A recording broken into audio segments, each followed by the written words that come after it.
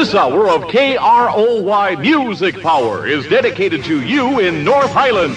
In the middle of your day at KROY, add one Bob Sherwood. KROY reminder to participate in group guitar lessons for teens that start today at 1 o'clock. This be the last day. This be the nitty and the gritty, so get on it. And also a free lecture on yoga Friday the 28th at 8 p.m. That's how to be a catcher for the New York Yankees. Yoga Berra.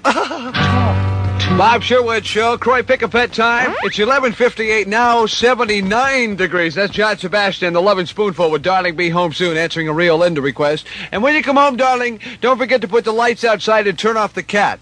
What? Bow, bow, bow. How the hell are you? I know you've had some physical challenges lately. There's some beauties. To be frank, if not for my child bride, you'd be talking to somebody else, because I had to take, I had emergency open heart surgery in January of last year. And it happened because I suddenly had gotten ill, didn't know I'd had 3 strokes previously. I had no idea I had them. And I was having a lot of problems with strength. And they sent me to a local hospital.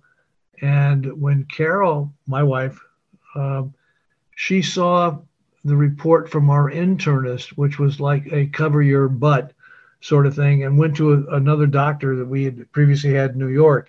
And he said, ambulance now, New York City. And they put me in Lenox Hill Hospital, where a cardiologist did the work. And that's the only reason I'm here. So I've been doing a lot of therapy between now and then. I'm still weak. I have balance problems, but I'm definitely recovering. So that's the good news. Yeah, it certainly is. What are you, if I may ask, what are you, 80? Sorry? Are you 80 now? Just hit 80 in February. Yeah, that's about what I thought. And as my doctor pointed out a couple of visits ago, he said, you're working on somebody else's time at this point. He said, let's be happy and keep doing what we're doing, because you're 4 years beyond or 6 years beyond where you should have gone. What a bedside manner. Thank you so much. Oh, man. Well, all right, let's go back a couple of years. I was trying to think about the first time I met you, and I don't remember that, but I do remember the first time. I do remember the time you phoned me. This was in 1970, and told me that I got the job on KROY in Sacramento as the weekend kid. And I remember your exact words. You said, well, listen to your tape, and as far as I'm concerned, you're it. And I'll tell you something, Bob, that remains to this day the second most exciting. I better make that the third. I got married a couple times. The third most exciting time of my life, day. That was the biggest thing that ever happened. And certainly in my career, that remains the biggest, most exciting thing that ever happened to me. Well, considering the fact that you were promoted by Dwight Case, with whom we both had enormous respect and strong feelings, to run a couple of his radio stations at RKO when they were the giant of the industry, that's saying a lot. And I was 21 then. Well, that's right. I caught you when you were only 17. You're right. Yeah, I don't know how to explain people who are, who can't remember radio in the 60s. But that, to me, that was, if not the golden age of radio, the second golden age. It was totally different than the first. But, if you think about it, back in the 60s, when did you start at KROY? Like 65-ish, somewhere in there? I started in 1967. Oh, okay. Johnny Hyde hired me. Yeah. Clearly not for my pipes. Johnny didn't hire people who had the big booming voice. He hired people that he thought could communicate and also connect with other staff people in a relatable fashion. And I fit that. And of course, we had Chuck Roy, who is about as unlike a disc jockey of form as you will know on the planet. And yet he had amazing numbers because he communicated. He was believable. He was fabulous. He used to drive me crazy when I was a program director, but that's another story. I grew up listening to KROY, and I literally grew up listening to KROY. I was born and raised in Sacramento. From the time I was 63, 64, something like that. I started listening to KROY. Also listened to KXOA, which was big at the time, and then for years they went back and forth. But used to go, and this is really for old-time Sacramento natives who remember this, that used to go downtown Sacramento. Sometimes I was 12 years old. I would get on a bus from North Highlands and go by myself or with my cousins, and we would go upstairs above the old Country Made Dairy. They were just across from the Capitol on 11th Street.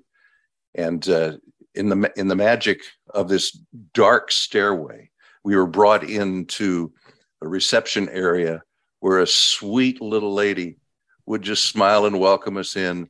And behind her was a big plate glass window. And behind that was one of the superstars of our era, whoever it happened to be at the time. And that experience and falling in love with what I was hearing on radio, I had no doubt before I was 10. I said, this is what I'm going to do. And it's the only time in my life I actually fulfilled something like this. But it was so big. When I first got to KROY, and when you guys were all working there, you mentioned Chuck Roy.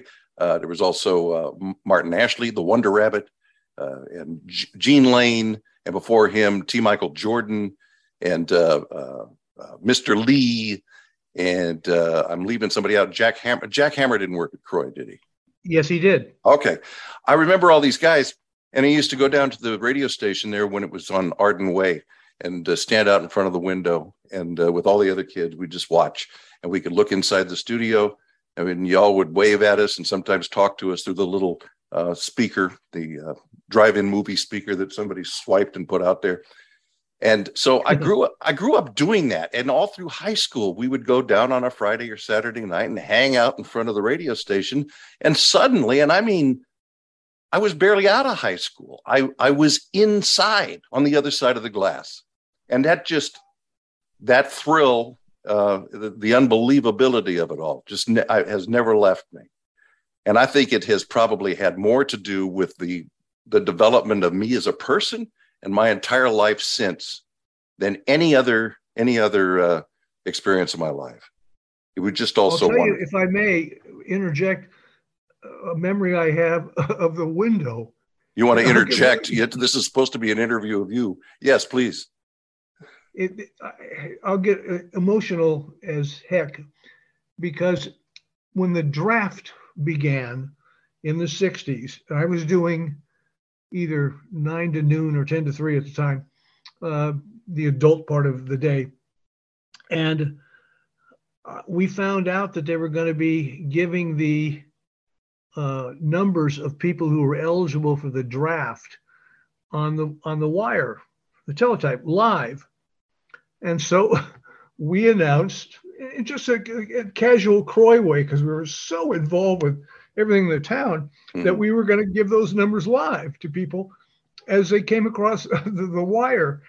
And I'm telling you, there were literally thousands of people from the colleges in particular who were of that age that it affected them, who showed up at KROY to listen to that little speaker you talked about. And as stuff would come through, I'd take a break and give the numbers. And I remember the emotion of, as doing it through my show, when somebody would hear a number that was so opposite theirs that they were safe.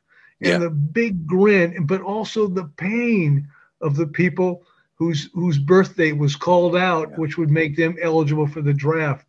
It was such a powerful thing. Yeah. And it's just one of those things that KROY did because that's what we did. Right. Yeah, that's for sure. Yeah, just to kind of set that stage for people who were not of that age, don't remember that time. What you're talking about was the draft lottery, which started then during the Vietnam War. The Vietnam War was terribly unpopular at the time, and it turns out that we were right. It was a really bad thing. And having your number come up in high order. I don't remember what it was at the time, but probably anything above about the first third of the entire year. If your birthday came up in that first third or half, that was not just that you are eligible to be drafted. You're likely to be drafted, and you're very likely to end up in a rice paddy 10,000 miles away with a white rifle. That's exactly right. And it was devastating. And I remember because I was in college at the time, and I didn't even care to go to college. I just did to get out of the way of that draft. It was a horrible time. And yet, you started working there in the summer of love. It was also one of the greatest times in the history of the country. I believe that, not just because I lived it, but, everything that has happened socially and culturally since, good and bad, I think, came from that time. Yes. I will tell you that KROY got a lot of prominence during that summer of love, because even though we had this lousy signal, we were a class 4 radio station, which meant 1,000-watt day, 250 watts at night. Right. So you couldn't even hear it outside the city limits in some areas. And also the stations from San Francisco, with whom we were in battles for ratings and listenership, they came charging up between the two mountains in California, the Coast Range and the Sierras, and they hit our area harder than we did. And for the station to be as powerful it was, it had to do with that station, because we weren't really programming against San Francisco. We were programming for Sacramento. Well, not only were you not, but I mean, it made perfect sense. As I say, I was as a local boy, I was a listener. At some point I had great aspirations to get to work in San Francisco, but by God, you all were our radio station. You did things for us. You were interactive. I met KROY jocks at our junior high school dances. You had activities. You guys probably, it seemed like you spent as much time out in the community as you did behind that window on Arden Way. I mean, it was really, really an interactive radio station. Yes.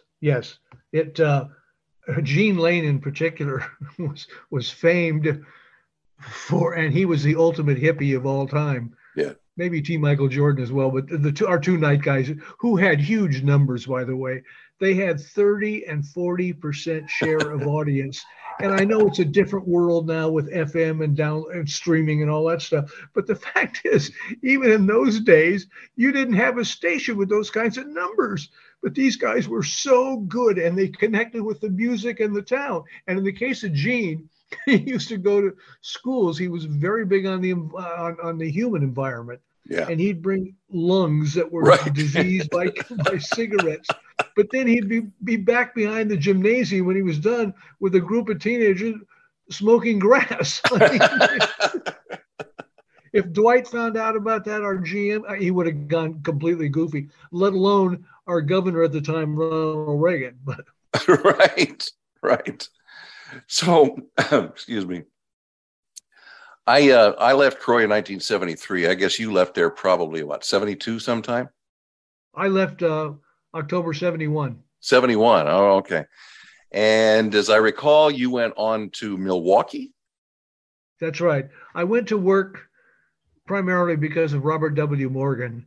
And in my list of the great talented jocks of all time, I meant Robert L. Collins. It includes Robert W. Morgan, Robert L. Collins. There's just a handful of these enormous talents. And Bob and I used to play around together, never got into serious trouble, but we were on the edge a lot. And he had an opening at night, and I took the job. And I took it because I had gotten a few offers and inquiries from people because of the success of KROY. Mm-hmm. And I'll never forget going to Dwight Case, our GM, and being crushed when I told him I was getting calls from some people and I didn't know quite what to do. And he said, "Take it." And I said, "What? How are you going to let me go? I'm your program director. I'm a genius." And no, his view was, you've been very successful, particularly as a music director and as a program director when Johnny Hyde left. And he said, "You're 29 now." He said, "That's a big deal. Next year you're 30, and it's to be expected." And I was crushed, but I thought, you know what? There's opportunities there. I'm going to take it. And as much as I missed KROY and loved the time I was there, it was the right move to make for me. Yeah. Well, Dwight, you talk about something special. The radio station was a Dwight Case creation at the root of it all. He's the one that hired Johnny, and Johnny's the one that instituted Music Power and brought the rest of you all on board. but it had to do with Dwight and the type of person he was. And even though he really, and I've thought about this before, and I remember thinking when I was working there that Dwight is like, wow, Dwight's like my dad's age. And he probably wasn't. And I'm sure he wasn't that much older than you, but he was a father figure to all of us. Well, I'll tell you one thing about Dwight. He wanted to be a program director. And you may have seen that when you came on full time after I left, and they fired Gene Lane. Dwight, he had a real strong PD, program director, in Johnny Hyde. And I wasn't as strong as, but I was maybe clever at maneuvering things. And I wouldn't let him screw with my radio station. And I'm sure he was frustrated, but he never overruled us on basic things that were the operation of the station. And I think once I was gone and he made Chuck Roy program director, I adore Chuck Roy. He'll always be a friend. I'll always be appreciative of his talent, but he wasn't a program director. I mean, He wasn't motivated. He didn't want to do it. Right. I wanted to do it big time. And Johnny definitely wanted to do it. But the minute we were gone, he's got Chuck, Dwight can play with the station. And I'll just tell you anecdotally, there was a period where I had just taken over as PD, which would have been 1970, I guess. Johnny had left. And I was with my then family up in Lake Shasta, north of Sacramento, a long ways, Oregon border. Yeah. And I called the station. We didn't have cell phones then, and I talked to somebody, and they told me that Dwight's been down here and he's kind of moving the news around. And I went nuclear because we had a well-programmed station. Don't screw with it. And I drove back to Sacramento, and I was never good at taking on Dwight. But at this time, we had a lunch at Christie's Elbow Room. I knew it. I knew we were coming to Christie's. And before I fell over incapacitated, we established the fact that he was going to run the station and he could do whatever he wanted and I would follow, but don't screw with programming, because he just wanted to play with it. He was so fascinated with it and he was really good at it. But occasionally he'd drift over there someplace where he really didn't belong. So. Oh, man. That's great. I can remember one morning at least, I was in there and I must have been, I don't know why I was in there, because I was working when you were still there. I was working, I think 7 to midnight, before that overnights, but I was in there as much as I could be, I might as well have set up a cot, but so I was in there during the day one time, and I remember you coming in and you just looked horrible. And I said, what happened to you? You said, I went to lunch with Dwight yesterday at Christie's Elbow Room. Yes. Yeah, whenever he wanted something big enough, that's where we had to have the meeting. And I would try and control myself. But there they are, and they keep pouring, and you keep drinking, and pretty soon, I mean, I would have given away 30 commercials an hour if I was left there long enough before passing out. I'll tell you another thing about Dwight, if I may. Yeah. There was a time, and this will not relate to many people beyond you, but when I was doing promotion, I've been hired away from radio at a dreadful time when all the finance people came in and deregulation was happening. I was so discouraged. Any event, Columbia Records hired me to do promotion because of my contacts with other radio people. And it was going very well. And I got into a monstrous battle with Paul Drew, who other people that are in radio knew about. I mean, this could be a career ender for anybody else but Columbia, but we had such good people locally, I could be banned from the radio station. It wouldn't make any difference. Our guys were able to deliver. And in the midst of it, Dwight called me one day in my office at CBS to find out if he could do anything. At the time, he was president of the RKO broadcast chain, the most important chain in the country. Right. And he's taking the time off to call one of his ex-jocks who seems to be in difficulty to see if he can help and interject himself into something he really doesn't need to do. That's just the kind of guy he was. Well, but he also had Paul Drew as his primary programmer in the country, in the company at the time. I'd like to talk to you about your music career. You just made the transition into Columbia Records, and that that was not a big surprise for those of us who had known you, because you always clearly really loved the music that we played, and a lot of the music, I guess, that we didn't play. But at any rate, when I was talking with the former Don Christie recently, J.D. Hinton, and Yes. he came to work there, I guess, right after you left, and we were talking about the fact that there were some disc jockeys who really were in it for the music, and he was one of those. And I got the feeling that you were too, although you were a magnificent entertainer, very funny guy on the radio. But Kind of you. Thank you. It didn't surprise us that you went on to become a big time executive in the record business. Tell us about it. Well, this is pretty straightforward. Excuse me. I went from Milwaukee to Buffalo to one of your sister stations, WKBW and WYSL, AM and FM. I was assistant program director there for a while. And John Rook, a name that will mean something to only radio people, who was a giant of the industry, he and I had gotten pretty close at various conventions and all that sort of thing. He was in LA at the time. And he, without my knowing anything about it, had recommended that General Cinema chain, which was pretty big then, hire me to run their Cleveland to program their Cleveland station, which was probably 70th in a 62 station market. And they had tried all sorts of programming. It just wasn't working on any level, but they had a few talented jocks around. But anyway, I flew to town, listened to the market, chose to take the job. And one of the reasons I did is that Cleveland was one of the first markets to really get into FM.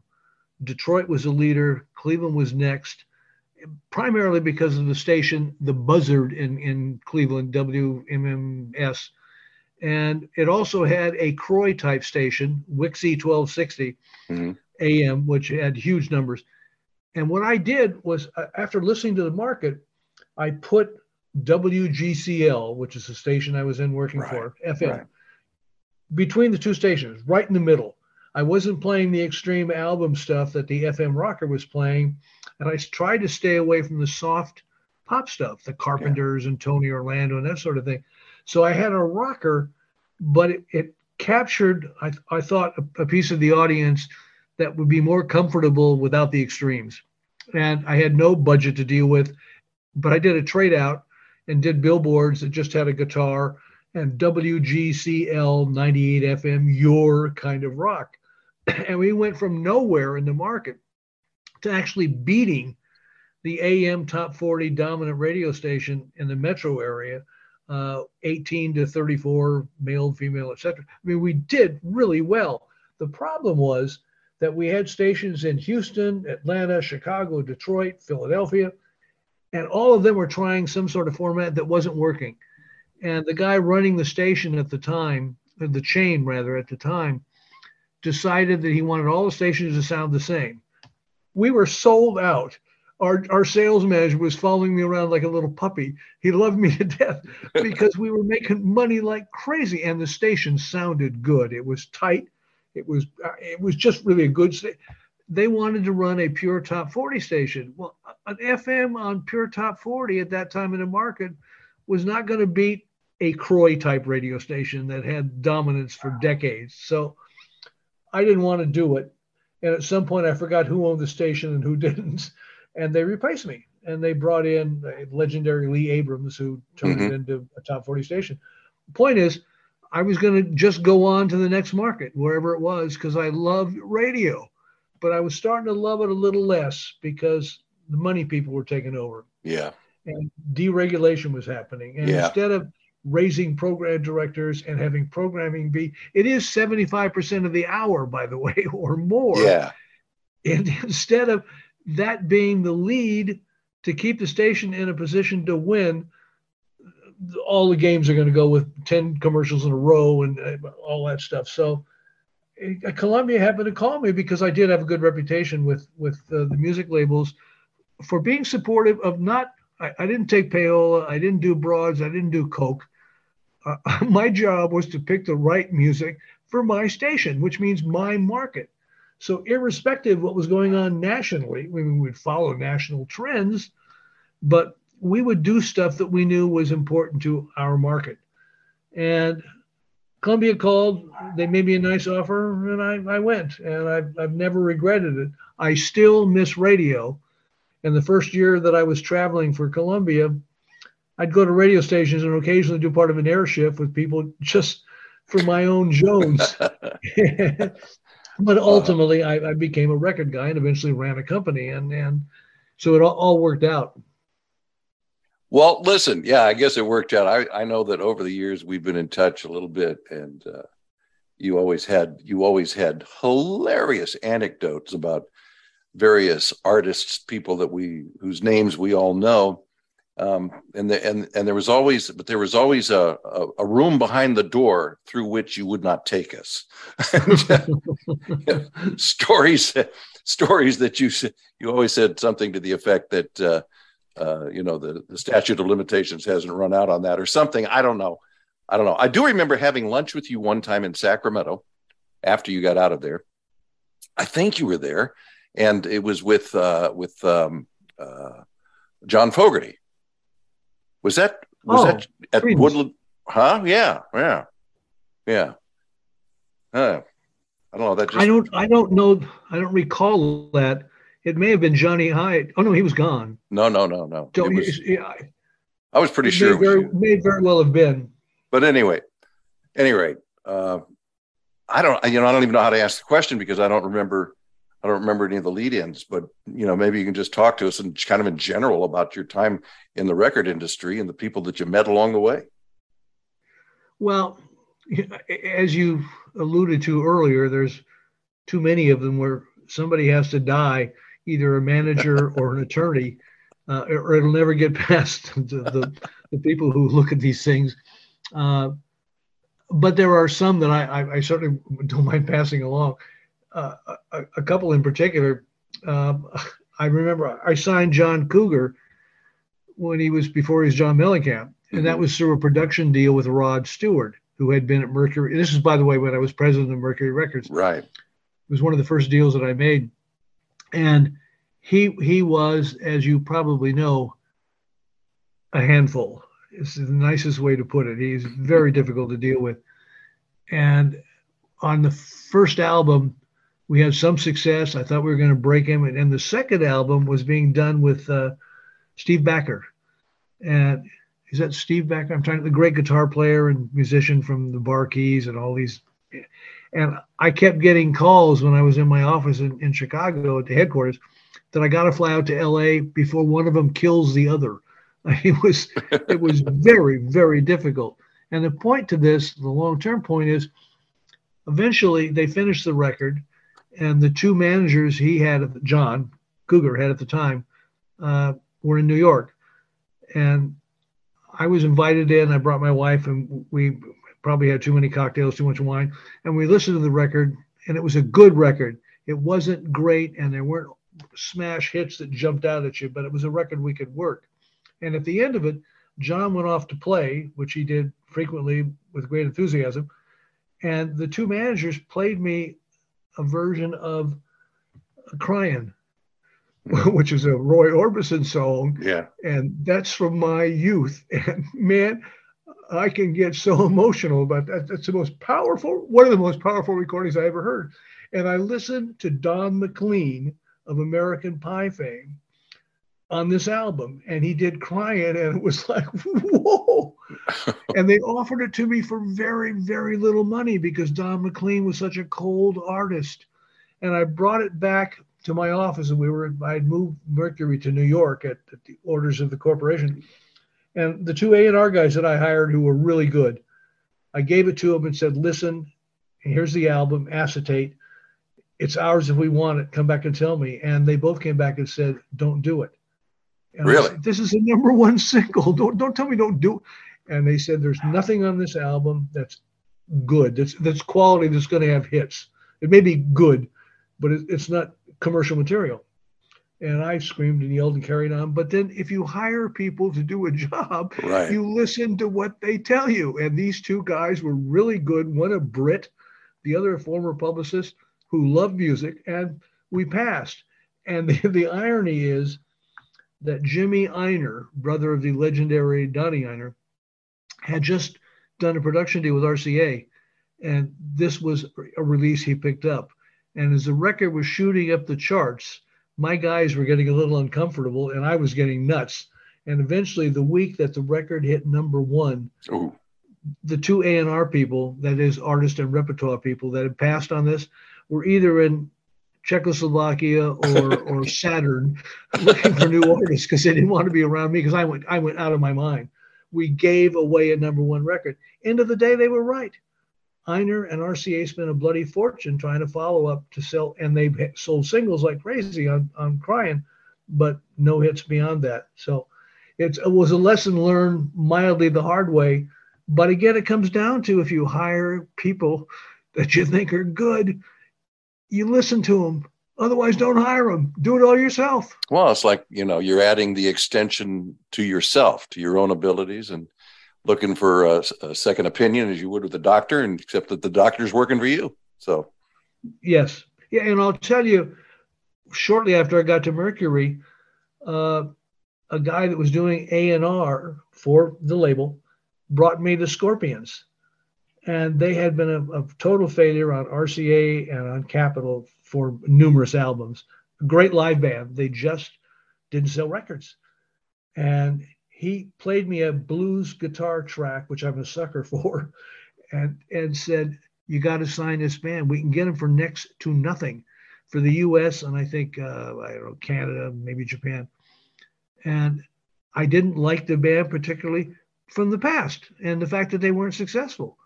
But this guy who had these kinds of ears, and eventually he went on to form a partnership, and they're maybe the biggest management firm in the world now. I listened to him and signed the band, and they sold millions of records. Wasn't me. It was me listening to a guy who was doing what I paid him to do. Yeah, there you go. And That's he's great. the same guy who brought me Def Leppard. Oh, And really? they were signed worldwide except Mercury in the US because of the bad reputation the label had before I'd gotten there. And he said, get on a plane, the same A&R guy, fly to the UK, follow these guys around and remind him, you broke Springsteen and you broke this one. And make up the story, but you were there for all this stuff. And I did. We signed him. And of course, once again, millions of records. Wasn't me. It was my guys. Well, but that is you in the end. Again, it's like we were talking about Dwight. You had the brain power to know who to hire, and and then to believe in them, to believe in yourself, right. Essentially, right? Yep. Hey, listen, our first big hit when I got there was a rap band. I'm from San Francisco. Yeah, rap is not something that even in New York, that I can easily connect with. I mean, when that was starting to happen and explode, I thought my time was running out. And we signed a band that had a number one rap record, a number one platinum album that I never would have signed. But the head of black music and the head of A&R who loved black music came in the office, said, don't even listen to this, but if you do, sign him anyway. And it was Curtis Blow. And he had huge success back then. And again, it's not something I would have done. It's listening to the people who, I don't want to lecture on this, but that it is listening to people who you hire to do something, who know what they're doing. Well, I would think too that at some point that becomes a great relief, that you don't feel like it's always on your shoulders at all times, because you're capable of making a decision that may not be the right one. And here you've got somebody else to help you out. Yeah, it is, but you always have, especially the president of a label. That's the end right there. Yeah. And excuse me, if you screw it up, the consequences are enormous. So every decision you make, especially for a label that had been struggling and had a terrible reputation. In fact, Bonnie Simmons, who you may know of from her days as program director at KSAN in San Francisco, the very powerful FM progressive rock station. When I took the job and it hit the trades with pictures, Bonnie called me and said, Sherwood, are you nuts? What are you doing there? Did you? Graham Parker wrote a record called Mercury Poisoning, your reputation, da, da, da, da, da. She was just and it scared the devil. But it was a presidency of a label, and that's the top of the greasy pole in the business that we were in. And to not take a shot with it, I would have regretted it all my life. You moved into executive business with Columbia, right? I'm sorry, say it again. You moved into executive positions with Columbia? Yes. What happened was I eventually ran the promotion department, and we were very, very successful. And so that reputation goes all over the place. That's when Mercury called. At first, I thought they were offering me some kind of marketing position. Didn't even want to talk to them because it had labeled had a terrible reputation. And then it turned out to be the presidency, and I was on the phone to my attorney about 5 minutes later saying, let's see what we can do with this. Let's put this into time perspective. What years are we talking about? What artists were hot, and the ones that you were particularly involved with helping their career and the label? I took over Mercury January 179. Up to that point, I had been the VP of promotion for Columbia. I'd worked my way up from the starter position to the head of the department. And I stayed there almost 3 years. And then Polygram went through one of its regular annual death wish things and fired my boss, who was David Braun, the attorney, who had taken over running all the U.S. labels.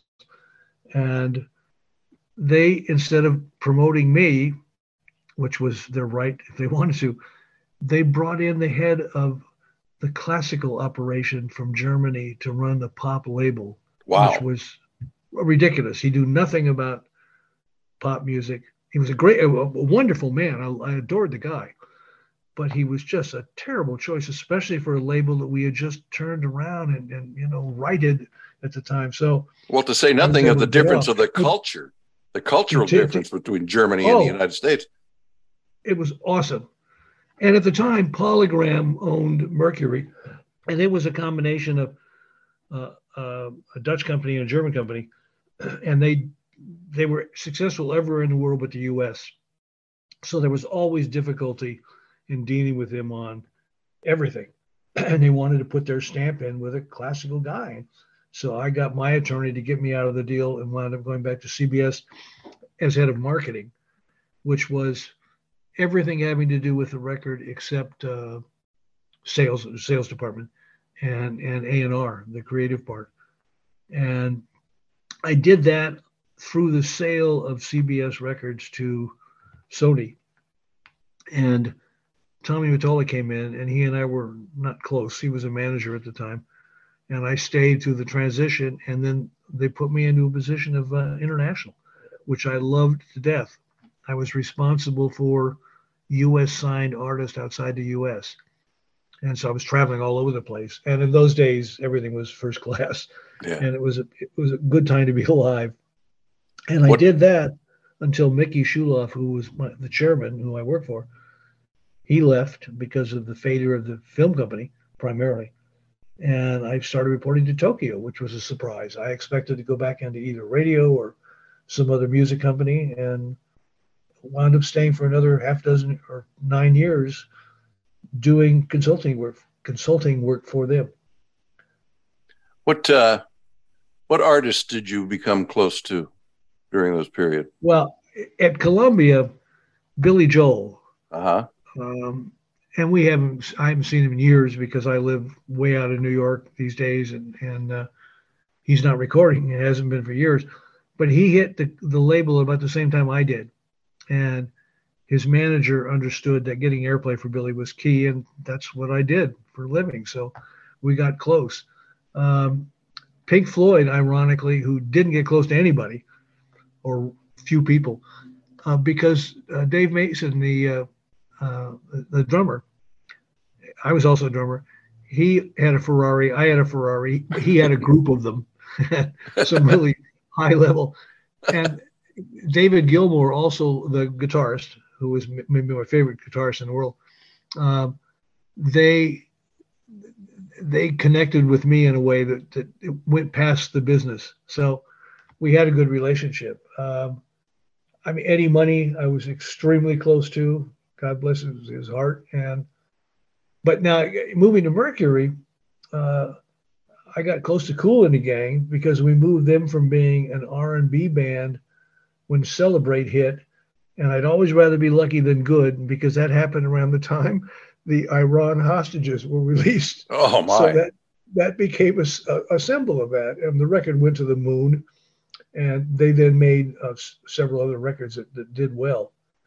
As I say, Mellencamp, we really set him up well. But also an interesting one was Tom Jones. I never would have thought of this, but my old boss from Columbia, Steve Popovich, had left and formed his own group.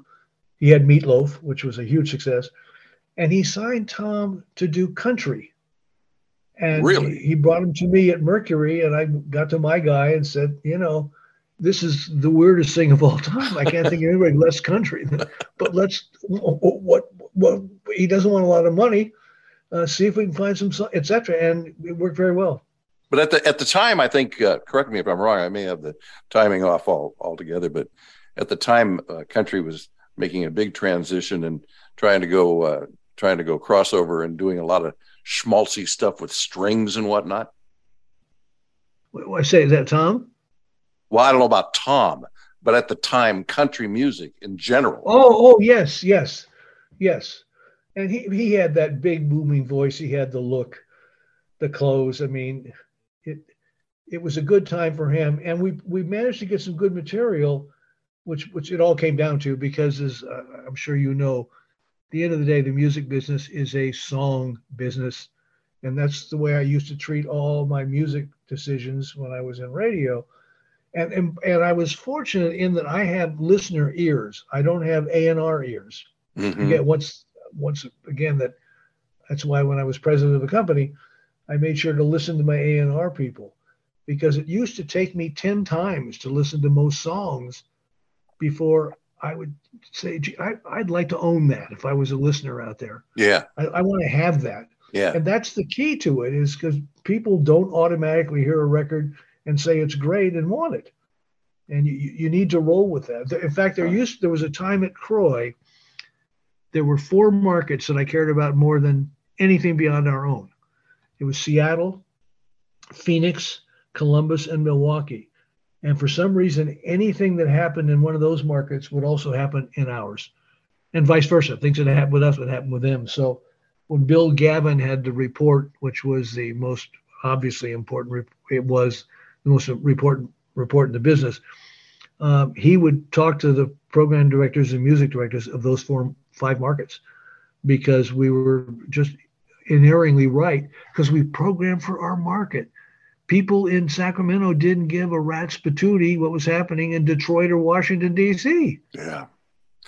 So I ran into that. I ran into that problem. You mentioned Paul Drew in the past, but I ran into that problem with him when I was in Memphis. If you recall, I was there in 1975. I went in as program director at WHBQ, an RKO station doing top 40. And at the time, as you know, all the RKO stations, they had a couple of new FMs. They had Fire, the Great Chicago Fire, which may be the greatest set of call letters ever, WFYR in Chicago. And they had Waxy in Fort Lauderdale, and WROR, was it, in Boston? And Boston, yes. Yeah. And there was one in New York too. But for the most part, music radio was still AM at the time. And RKO had, I don't know, 12 or 13 stations. And it was the biggest company in the world, because this was before deregulation. And anyway, I was programming WHBQ in Memphis, Tennessee. All the RKO stations sounded alike. They sounded fabulous, but they all sounded alike. And yes. because of my experience with KROY, which did not sound like an RKO station, we didn't sound like KFRC, as huge as they were at the time. We didn't sound like KHJ, which even though their signal didn't get anywhere near, that was in Los Angeles, their signal didn't get anywhere near Sacramento, but their influence did. That was the way radio was going at the time. Boss radio and the big voice and the big this and that. And we didn't do that at KROY. And I went to Memphis and tried to do what we did at KROY. And I had Paul Drew come down on top of me and say, this is not what we do. You're playing the wrong music. You're doing, and I was trying to program to my market. And that essentially is what got me out of the business. And in terms of management, I just got tired of having to fire people that I didn't feel like should be fired, and taking marching orders out of Los Angeles when it came to trying to program a radio station in Tennessee. Yeah, and Mr. Drew, the late Mr. Drew, wanted to control everything. Yeah. I mean, it absolutely was, as far as programming is concerned, it was in his hands, and he would do it, and you either played the way he wanted you to play, or he'd find a new player. Yeah. And so you were an outlier in that point. I completely understand your position. I will tell you, just a Drew, Drew went nuts. This is back in the mid 70s. And if you recall the song Tonight's the Night by Rod Stewart, which was sure, gigantic record. Dwight Case heard it as he was driving home, I guess, on KHJ, and went goofy because there was a phrase in there, and I'm paraphrasing, getting the basic point right. The line in there was "Spread your wings and let me come inside you." Oh yeah. And that could be looked at as a line of poetry. Beautifully written, fits the song. Dwight heard it, didn't take it at that point, and banned the record from the RKO stations. And Drew knew it was a #1 record and went nuts. It was one of the biggest battles they ever had. And eventually Dwight won, because Warner, knowing the Warner Brothers Records, which is where Rod Stewart recorded at that time, knew the importance of KHJ and all the RKO stations. Yeah. And they re-recorded it and smoothed it out. So it was still on the album that way. And I'll just anecdotally, I was having lunch with Dwight during this period at one of your favorite restaurants, Orso. Oh, yeah. And I told him at the time, I just busted his chops because I couldn't resist. I said, if I was at another LA rock station and you did that and you took it off, I'd be playing that sucker every 20 minutes and telling, this is the way Rod Stewart recorded it. This is the way it should be heard. Right. You're listening to your, I mean, right. He wasn't comfortable with that, but he did win because Warner put out a new version.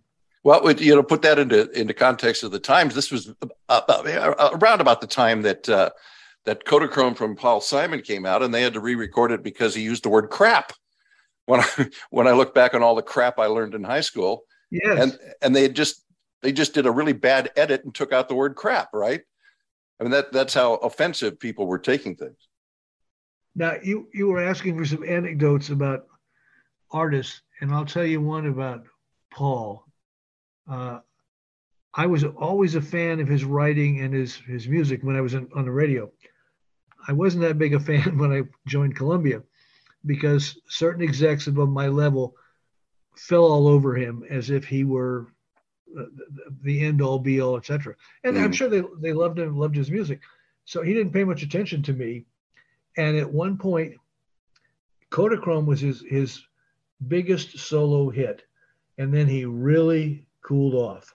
And we would play on album-oriented rock stations with his album tracks, but he wasn't getting any hits, and the sales were way off. And Phil Ramone, the producer, who had become a friend of mine, probably because I was so strong in Billy Joel's career, and he was producing Billy, he used to call me on occasion and do something that was really not cool, in that he'd have me come to his studio when he had one of our recordings, and listen just to hear what I thought commercially. Forget quality, forget artist career. Is there a hit here? And he called me one day and he said he's just finishing a Simon album. He wanted me to come in. And I used to hate to do that because the word got out that I was hearing this stuff before Walter Yetnikoff, Al Teller, or the other big executives in the industry. That wouldn't be good. Yeah. But Phil was such a great producer, and he kept it cool. Problem was, I showed up that same evening, and I was the #2 guy in promotion at the time. Paul Simon walked in the door about 10 minutes after me. And we didn't have a great relationship. We didn't have a bad relationship, but I wasn't one of the people who followed him around bowing and begging for his love. So we heard the first track, which is still crazy after all these years. And I thought, what a fabulous song, but it's not a hit. Mhm. I didn't say that to him. I was soft in my explanation to it. And we heard some more tracks. I wasn't hearing a hit. And then Phil put on 50 Ways to Leave Your Lover. And I lost my mind. I mean, it's one of those records, the few in my career that I hear it the first time and go, it's a smash. And Paul went crazy. I thought you'd say that. You top 40 guys, that's all you care about. You don't care about quality music. Really? Paul. And I tried to explain to him that a hit record would be good for him at this point. And let's put it out. And when it's a hit, we can add Still Crazy After All These Years or anything else we want. Once we have a hit, American Tune, for example. He went so nuts that John Eastman, the attorney, who was Paul McCartney's brother-in-law, was Paul's attorney, called Walter Yetnikoff, chairman of the company, the next day and demanded I be fired. Wow. Oh, Paul was out of his mind over this thing. And I'll give Walter Yetnikoff, the late Yetnikoff, a lot of credit. He called to ask what happened. I explained to him. I apologized for going to the studio to hear it. And I said, and he said, don't worry about it. It's done. It's handled. But he didn't like Paul anyway. And he had signed every artist that we had on the label to a long-term deal except Paul. And Paul eventually left to Warner Brothers. Wow. And all the rest is history. Wow. But he hasn't forgiven me, Paul Simon, in, 50 years, 55 years. One of them I think I've always found particularly interesting has to do with Pink Floyd. And we had them in the U.S. only, maybe Canada and Mexico, but basically they were still EMI, Capital Worldwide, except for us. And on the contract that we had, they had to perform live to support the music, because obviously the live performance of Pink Floyd was what drove it and made them monsters. And for the second album, which we had, which was called Animals, and you may or may not be aware of it, the album cover, like all of the Pink Floyd album covers, was done by Hypnosis, which is really creative and out of the center company. And in this case, they used the Battersea power station in London on the Thames, which is a big, ugly industrial building. And it has 4, to this day, huge exhaust pipes heading to the sky from each of the 4 corners. Mm-hmm. And Hypnosis wanted to use that as a basis. Pink Floyd agreed. So on the first day of shooting, Pink Floyd being Pink Floyd, Hypnosis being Hypnosis, EMI was forced to hire a gunman with a rifle in the event that somehow the giant pig that was floating above the Battersea power station somehow cut free of all 4 of its connections to these huge pipes. Okay, so we're talking about a big balloon, a big pig balloon? An inflatable pig. Yeah, okay. Which eventually became a huge part of their shows, which were monumental. So any event, EMI told the rifle holder and shooter not to come back the second day because nothing weird happened the first day. And of course, on the second day, mysteriously, somehow the pig broke loose. And the end of the story is, and it's legendary in the UK, a British Overseas Airways pilot, either in a Concorde or 747, calling Heathrow to say, do you want me to go port or starboard to avoid hitting the giant floating pig that's at 29,000 feet?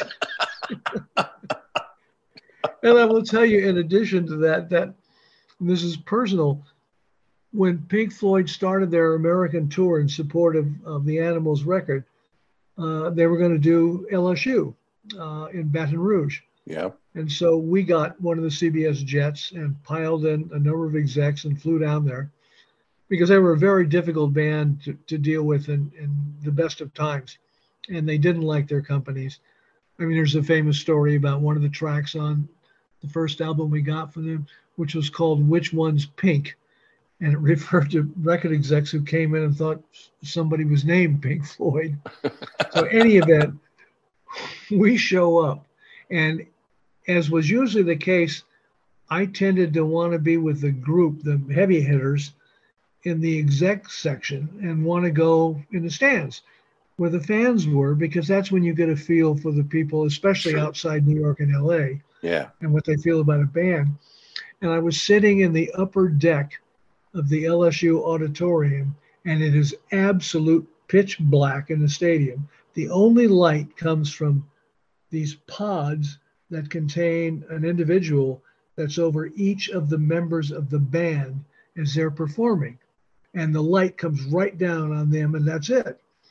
And during the second half, after the break, when they're doing the song called Pigs, which is a classic, hard driving David Gilmour guitar piece, the house is just animated by this dark content and these lights on and nothing else. And suddenly, in the far left corner, a couple of lights begin to illuminate, and it turns out they're eyes from what it becomes the pig, and it's being inflated. So the lights are getting lighter, and they're moving apart as the helium is coming into this pig.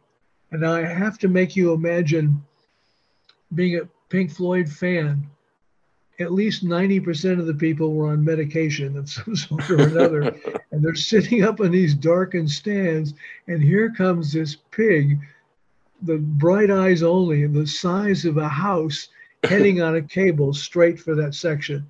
And I have to tell you, they were scraping people off the bottom of the seats or trying to find them from falling downstairs when the pig finally got over. It was amazing. And I was completely freaked out because I knew nothing about it. They never told us anything about it. So in any event, that's part of what we dealt with Floyd, and their shows, believe me, were beyond comprehension. The performances of the bits and pieces that they used to add to it on top of the music was something.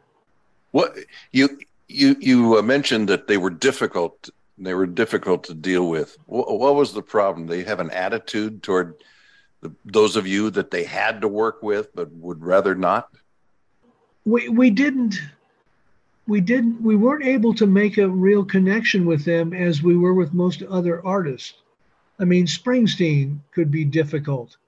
In his view, he made the music and we sold it. Right. And it's only because he was so strongly influenced by Walter Yetnikoff, the head of the company, who believed in him, that he was, there's some people in the company he connected with, and the rest of us, we were just like distribution for him. Mm. As opposed to a Billy Joel or a George Michael, who connected with the family because they loved his music. And so the support was totally 100% given. Floyd, their view was that we were just purely the distribution for their music, didn't understand it, probably didn't like it. He didn't want to deal with it. I had a connection with him only because, and this sounds arrogant, but I drove a Ferrari at the time. Not one of the big kids' Ferrari, but a Ferrari, which I got when I became president at Mercury before I came back to Columbia. And one of the biggest Ferrari owners in the world was Nick Mason, the drummer for Pink Floyd, and also David Gilmour, the guitarist, and the then manager. He actually raced at Le Mans. So I had that kind of a connection. But beyond that, I really didn't have. But they invited me to tour Europe with them because of this Ferrari connection. But they were generally very difficult because they just didn't want to deal with the record company. They found one or two or three people who really were into their music to the extent of beyond anybody else's music. And that they connected with them, and the rest of us, no. So it was never a friendly. And of course, when the wall happened, that broke down a lot of barriers because it was so big and it was a worldwide audience, and they connected better with the company when that occurred. You think that that's common among people who are creative, who are, have a degree of success in living in their own little world in their heads? And is that just something that you come to expect of being in the business? It's not as, and I don't mean to be pejorative, it's not as simple as that, in that many of the artists managed to adapt to the fact they needed a company to support them, to have their music heard, presented, and eventually sold, and have their careers grow. So there was a symbiotic relationship that worked in most cases. It's just that you had to deal with, if you were smart, you had to deal with each artist in their individual way. I mean, Eddie Money was all over the place. He loved all of us. We loved him. He loved to play. We loved to play. And it really worked out well. Behind him was Bill Graham, who was the ultimate entrepreneur and businessman. And he came in and broke our chops all over the place, whether it was Santana or Eddie or one of the other artists that he had, which was the role that somebody should have had. You know, the businessman, the lawyer, the accountant. Let the artists make their music. And there was one part of our company that was a creative part, that's A&R, artist and development. Right. And they were the ones who would either find songs or find producers who would do the creative stuff. And then we were the ones who got the music at some point and then had to make the video and do these monstrous sales campaigns and do everything else to find success for the artist. So it was a very workable relationship that no longer exists, by the way, in part because radio, with all due respect to you who are in radio, long since lost its connection with the music industry. It used to be that we worked closely together. When you and I were at KROY, a couple of my closest relationships were promotion guys, Right. in part because they understood our position in the market. In KROY, we were so dominant. The other top 40 stations barely existed. I mean, we just blew them off. Mm-hmm. And it was because we were so locally oriented and we were really connected and we played music that they wanted to hear. We made sure we played the right stuff. Our egos didn't get involved. And in fact, the two closest competitors for us were a country station, 50,000 watts, KROY, who I think you worked for at one point, and the adult contemporary station. They were number 3. And Dwight Case, our beloved general manager, when I was a music director and when I became a program director, used to bust my chops at expanding the demographics, expanding the audience, so we had more of an advertising base to deal with. And both Jack Campbell at Columbia and the late Bud O'Shea at Capitol and then Epic understood that I was always looking for something that was non-traditional rock, that I could slip in there and kind of gather a larger part of that either elder or non-rock demographic, which is what helped our numbers grow so dramatically.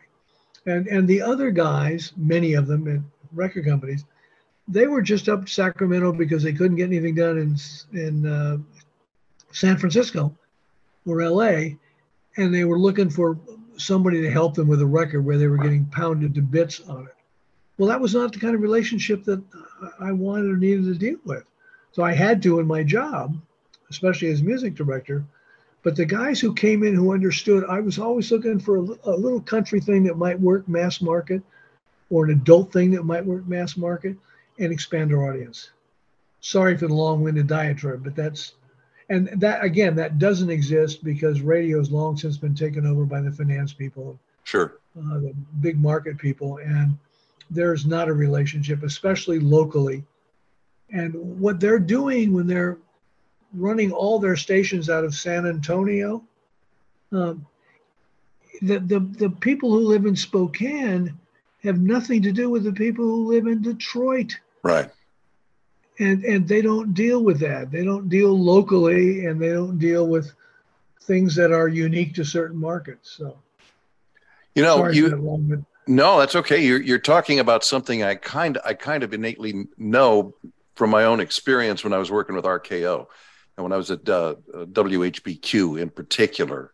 And as I think I already talked to you about, it was impossible for me to do anything local in terms of the music because there was a lot of southern rock, southern country rock and stuff, and I couldn't I couldn't get it past Paul Drew, the vice president in charge of programming. Couldn't get it past Marty Nerbas, the vice president in charge of music programming, because they were programming the entire country, and every station in the country sounded exactly the same, regardless of where it was. And exactly right. There was no interest in breaking records unless it was already huge established artists. So that I consider probably was the problem for the promoters you're talking about who came into Sacramento, couldn't get anything done in LA or San Francisco, especially because you had that kind of station that was locked into nothing but hits that are established elsewhere. Yes. And you were the elsewhere. I'll tell you an irony.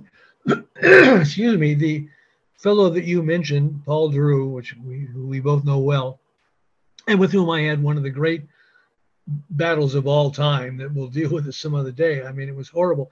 When he was at KFRC in San Francisco, which was obviously a dominant station, that was during the time that FM radio moved from classical and foreign to progressive rock. And KFRC and the other big rocker, KYA, were trying to figure out how to deal with it, because you had all these artists who came out of nowhere in San Francisco who became very popular. Yeah. And they did it through FM radio.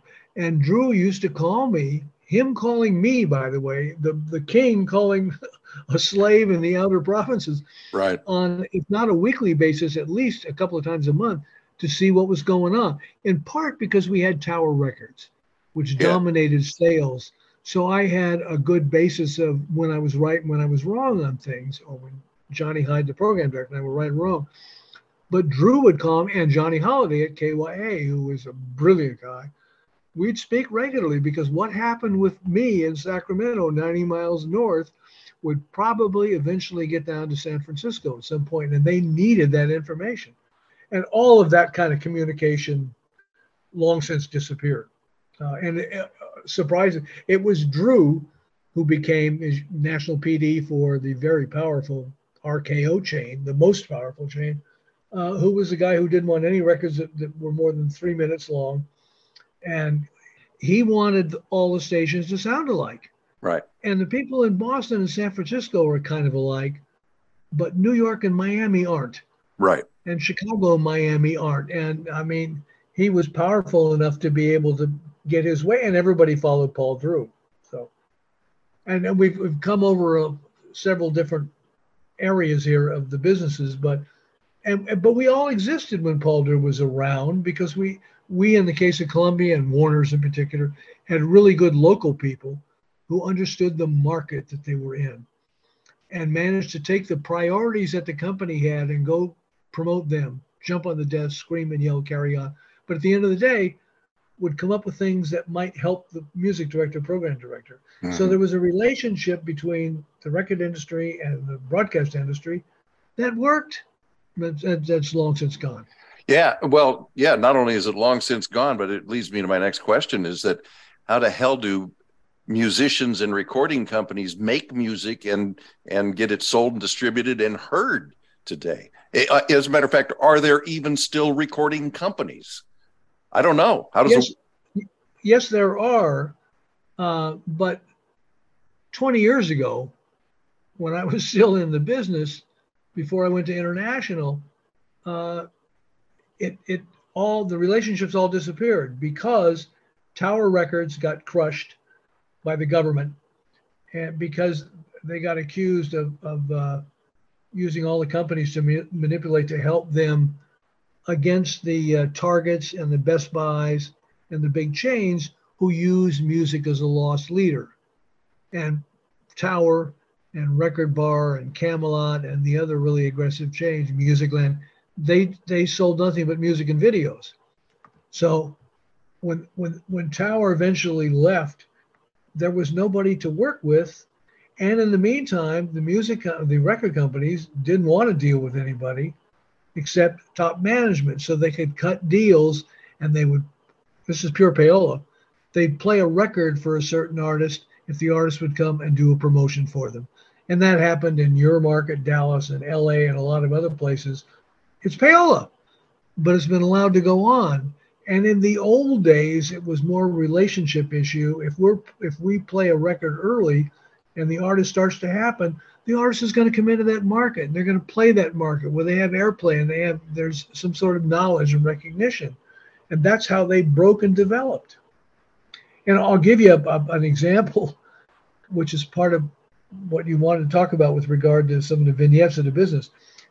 When I was a music director at KROY, and I was doing middays, I was also one of the people who Tower Records paid a tiny sum to announce major artists that were playing in the venues, Sacramento Auditorium. Mm-hmm. And there was a case in particular when Sly was coming in, and Sly and the Family Stone had become this gigantic artist. This is before he really found cocaine.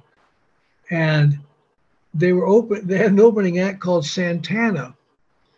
And I called Bill Graham, the entrepreneur, and just to ask him a little bit about Santana, because it's a Mexican guitar player. What's happening? How can I set this thing up and try and sell the show? And Graham, in his forthright way, said, Sherwood, you go on the radio and play the records. I do the shows. Slammed the phone down. Well, I found out ultimately that Carlos Santana, at 17 years of age, climbed up the outside wall of Graham's office south of Market Street in San Francisco and broke into a window because Eric Clapton was playing at the Cow Palace, the big arena south of the city. And he wanted to meet him. And Graham was going to throttle him and then throw him out the window, and then realized the kid played guitar and found out he played really good guitar, and he signed him. And to come to the point I've started with, Santana, this band, is going to open up to Sly. I introduce him best I can. They killed the crowd between Carlos Santana's guitar playing and the rhythm of the band. The crowd went goofy.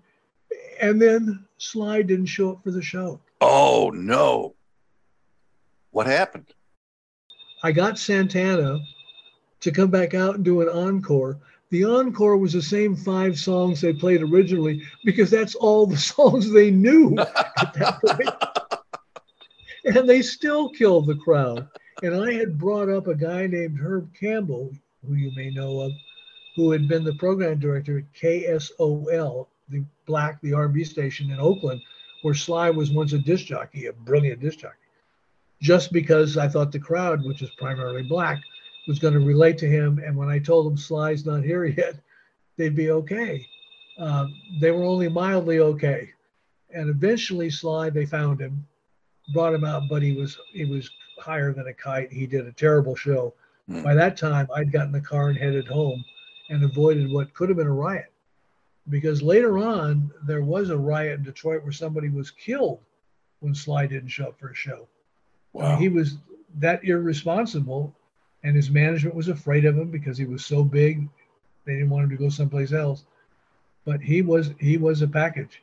He was, and I'll tell you something, he was, in my view, he would have left an impact as great as possibly the Beatles and the general community, but he was so strong in the black community and with rhythm and all that sort of thing. Mm-hmm. And he screwed it all up by putting a spoon up his nose. Wow. And he's someplace today, probably living in an old Oldsmobile, someplace in LA.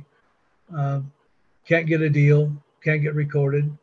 And it's a tragedy because he was this brilliant talent. Now, your overall question was, there is a huge basis for artists today, but it's social media. Because there's no retail to speak of. Yeah. I mean, I couldn't exist in the business as it is these days because my specialty was radio, which I came from, understanding it, and also music retail. And they're both gone. Right. So how do artists make any music and make any money these days? Streaming. Streaming is the business these days, although there's a bit of a comeback with vinyl LPs, and a bit of retail, but it's minor. It's what really goes out in the streaming services, and there are people who now can get artists played via streaming. And that's what spreads the demo. And eventually they get big enough and somebody's going to sign them, hire them, and put their music out. And at the end of the day, the big music companies are still big and they still have distribution and they still have the ability to make things happen. It's just we in the music business of the 60s, 70s, 80s used to do it on our own. And now we don't, or they don't do it on their own. And I'll give you a quick example of something. There's an artist who is representative of John Mayer. Tall, slim, well-dressed, good-looking, good voice, writes good songs. And I found him, this other artist, 3 years ago. And I sent his music to a couple of A&R guys that I knew from the good days of the business. And both of them called back and said in essence the same thing. Love your guy, not going to sign him. I said, well, why? And I said, because he's really good. And he has a chance to be a star, but he's not what everybody's looking for.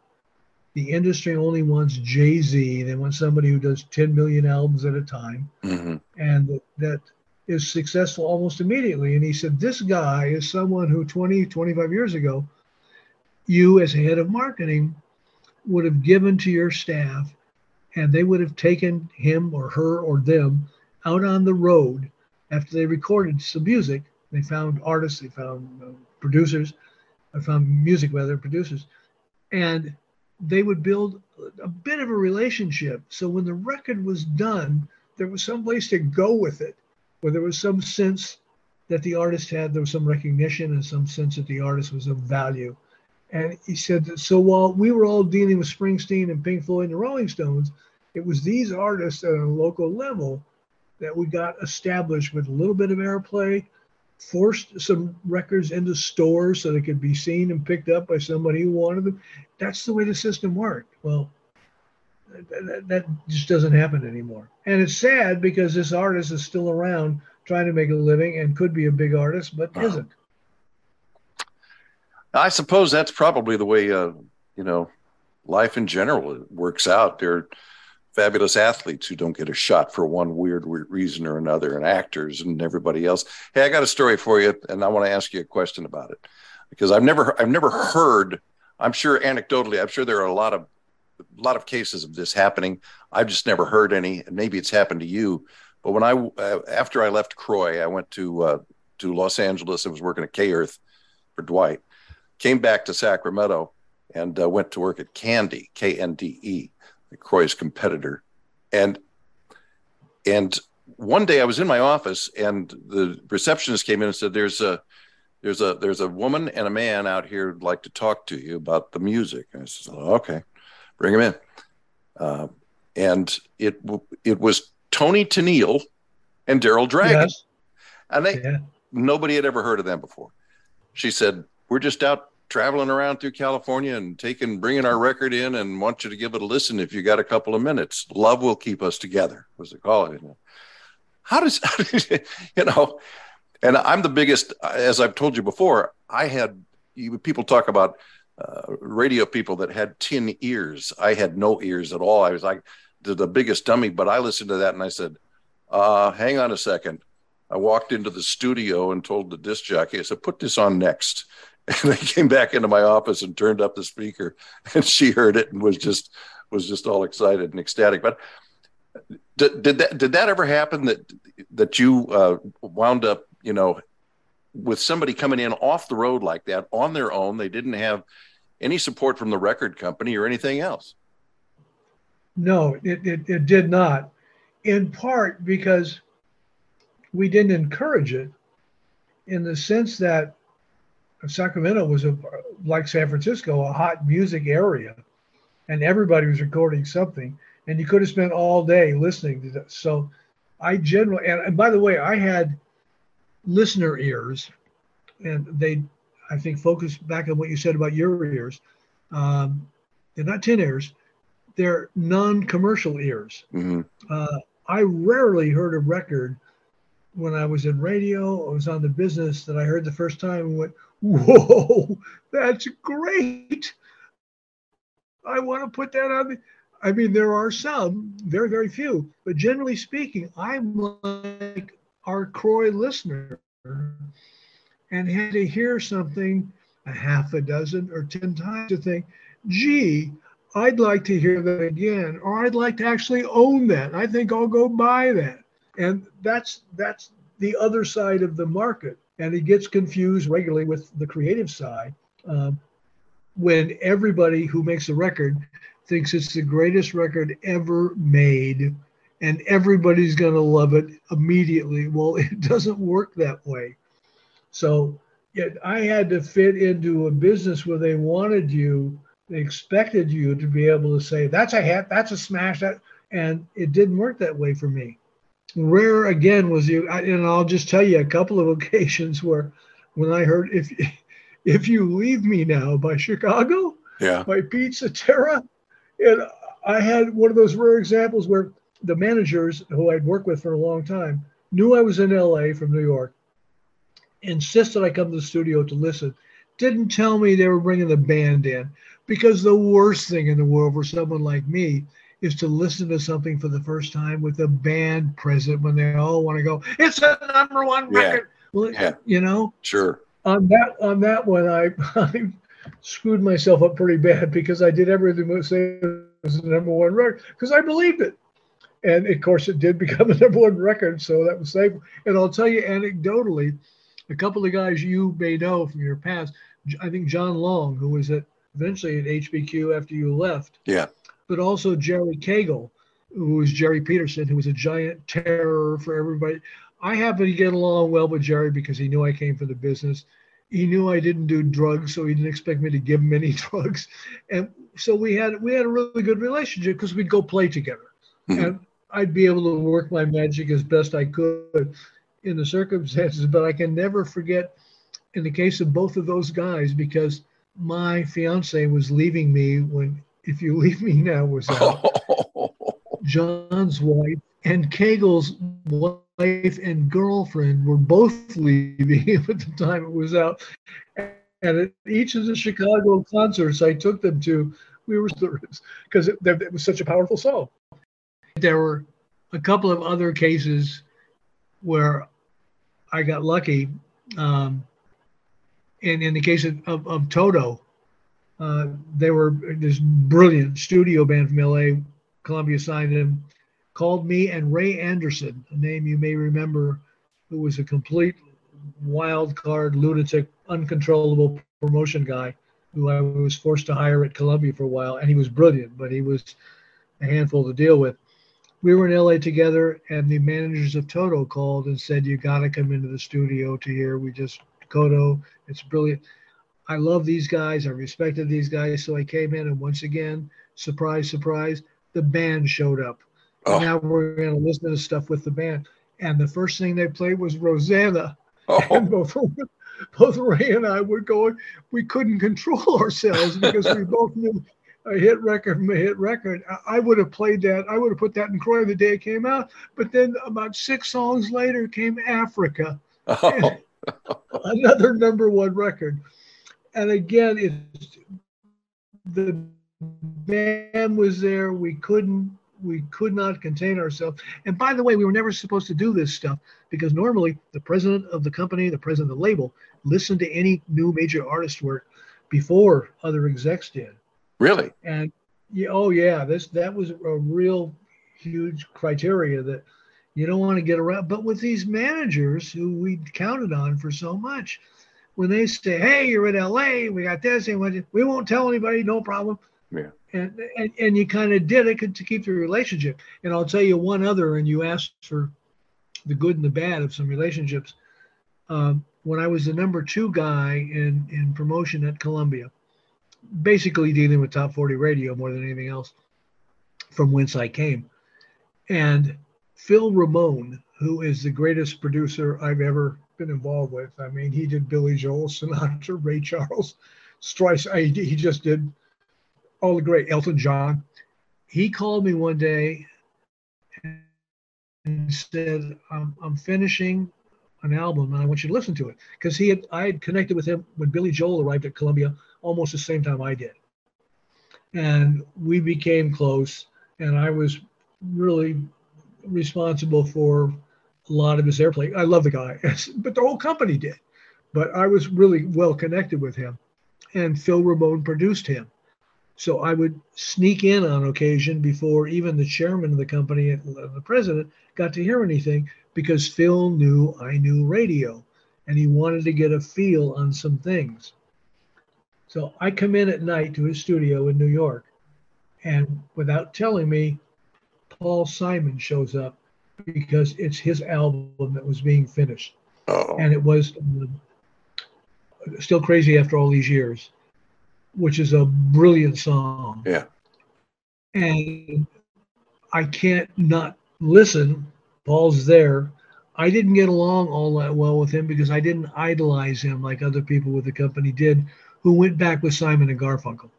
He can be a very difficult guy to deal with. Well, you there actually he is. you talked about him a little bit the first time. You said earlier that I don't know. I guess the impression I got was that he really kind of had a chip on his shoulder and was condescending to you and your ilk. That is, commercial radio people. Fair to say. Because I had been in radio until just before Kodachrome came out, when Steve Popovich hired me. And we delivered on Kodachrome to the degree that it became a number 2 or 3 record. But he cooled off a lot. And again, there were people at the company who idolized him and were fearful of him. I wasn't one of them. I didn't go back to those days. I loved him when he was part of Simon and Garfunkel and stuff we used to play on KROY. But he was not a pleasant guy to deal with. And so I didn't like being stuck in this position when I really should have been there in the first place and have to listen. And they played Still Crazy After All These Years, and I liked that. That was a terrific song. But it was not the kind of thing that was going to happen for him. He was cold. And I listened to several more tracks. And then 50 Ways to Leave Your Lover came on. I lost control. I went out of my mind. It was such a great song. I knew we could get major airplay. And Paul went nuts. I thought you'd like that, you top 40 guy. You don't care about great music. You just care about hits. Paul, you need a hit. I didn't say it that directly. But the point was, if we get a hit record, get you on the radio, on mass market radio, we can come back with a great song like Still Crazy After All These Years, get huge play on it, sell a ton out of your back. He wouldn't hear about it. And he screamed and yelled and carried on. It was nasty. And the next morning, John Eastman, and you've no doubt seen him in the news these days having to do with Trump. Yeah. He was Linda McCartney's brother, and Paul McCartney's attorney and Paul Simon's attorney. And he was on the phone, not to my boss, the head of Columbia, but to Walter Yetnikoff, the head of CBS, demanding I be fired for my outrageous behavior. I mean, he really went after me. And so Yetnikoff called me, and I had to cop out to the fact that I was there in the first place, which I shouldn't have been, but explained it and how I tried to handle it. And he covered me, thank God, in part because Paul was such a jerk. And eventually he became the only artist who left Columbia when we went to total war with Warner Brothers after stealing James Taylor. There had never been a war like that before in the industry between the two giants. And so Paul left, and that was okay. But he was a bit of a jerky. So that was one of the more uncomfortable times. It could have ended my career. Much like Paul Drew could have ended my career at one point. But Dwight Case came in to try and help. It wasn't necessary. And Paul and I worked things out. But there was a lot of, when you're at that level of the Paul Drews and the head of promotion for Columbia or the president of Mercury, I mean, the amount of money involved in having hit records and building careers is so extraordinary. There's a lot of tension and pressure every day. Sure. Makes perfect sense. So you mentioned Billy Joel in particular. Who else comes to mind as just being great people in the music industry, names that we would know? George Michael of Wham. Yeah. And I'll just tell you, we heard that Faith album when he went solo and lost our minds. I mean, it was just so good, and he was so good, but he was a really good guy. And he was smart enough to leave the torture of the business off to his management people. Unfortunately, his second management people were not good. And then he was going through all his personal crises about his sexual activities and getting old and gaining weight and all that stuff. And that's when Don Einer came in, and Einer was not one to handle that very well. And eventually George killed himself, and it was a terrific loss. But the time he was with the company, I had a great relationship with him. He's a terrific guy. Was a terrific guy. Mm. And there were a bunch of others. I mean, Eddie Money was a fabulous guy, but he managed to get in trouble on so many levels. It's hard to recount them, because he just was a young guy who suddenly is making a lot of money. And I mean, Billy Joel told me once, we were very close, even when he was going through his a brief period of his cocaine problems. And I kind of questioned him about it. And he said, Sherwood, when you're out every night and sitting and you're on a stage in front of 25,000 people, many of whom are throwing their clothing and possessions at you, who love you so much, it's difficult to keep perspective. And he said, you find something like cocaine, which is really expensive, most people can't afford it, makes you feel good, you go for it. In his case, he managed to walk away from it, but there was a period where it was a real career threatener for him. And Stephen Stills, we had him for a little while. There aren't that many more people, talented people in the business. We got nothing but dreck from him, because at the time he was on a $25,000 a week cocaine habit, had his posse all hanging around behind him, and he made terrible music. We couldn't do anything with it. $25,000 a week. And that's back in the 70s. Dave. Yeah. So God knows what it is today. I mean, but the dealers certainly came to people who had money, and Stephen Stills is one of those people. I mean, it's not just him. There's a story about Joe Cocker. When he recorded the hits that he had in the early 70s, there was a time he used to use, and he was on A&M, which was really a quality label then.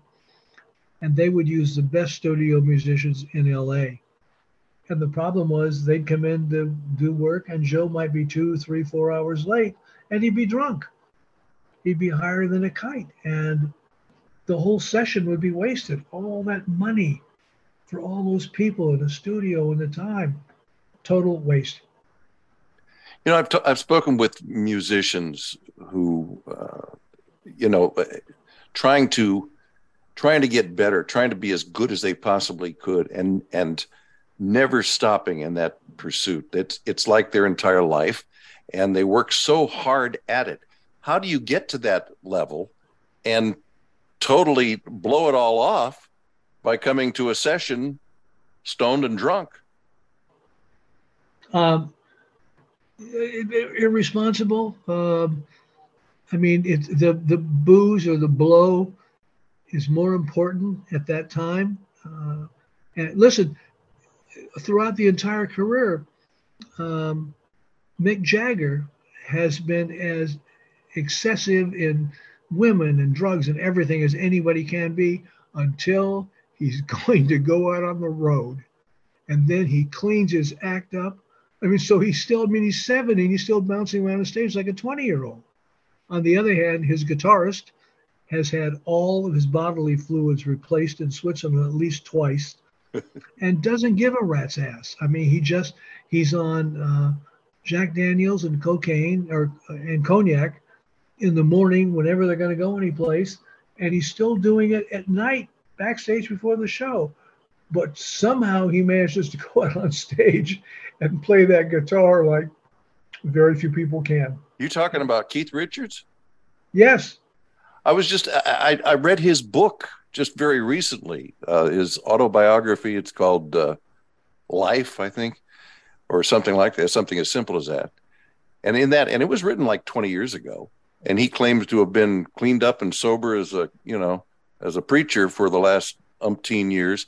Tells all wonderful, wonderful stories. And he's really a fabulous writer. I'm sure he had help with it, but still, it's in his voice, And I was really impressed at how he was able to do, as you just were expressing with Mick Jagger, you know, when it was come time to pack up the suitcases again, he and Mick both, you know, cleaned up. He talked about the times he had to go through cold turkey for, you know, a week before starting a tour and that kind of thing. And he would do that so that the tour went as well as possible. But now I'm hearing a little bit different story from you about Keith Richards as opposed to the one about Jagger.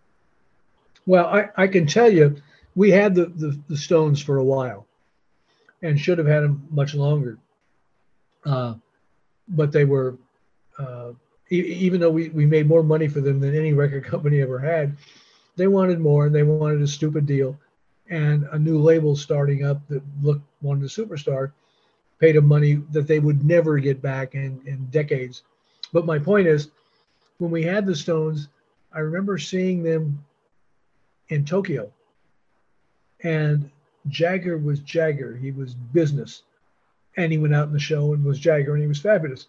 And I saw Keith for a couple of minutes, and I knew him over the years, not well, but enough he knew I was a semi-important guy.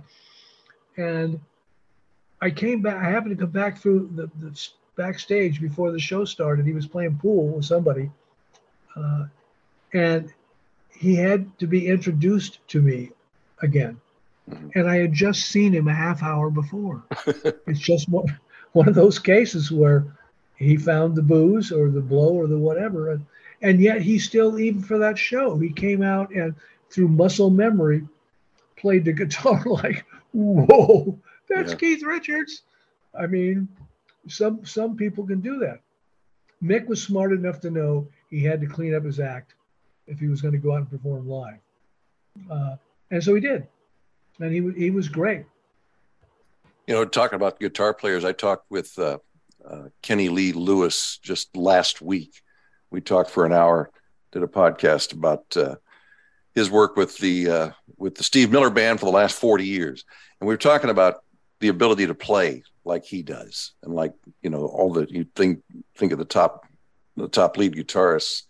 And he said very simply, he said, it's a gift. He said, you can teach almost anybody to play the guitar, but, you know, very few people are going to be really good at it.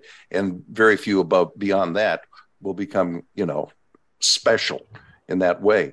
He said, it's a gift, but in the industry, we call it the curse because of everything that goes along with it. I guess they get, you know, they're chained to their life. Yes. I'll give you another just quick anecdote about, I asked you to listen to Loan Me a Dime. Yes, I did.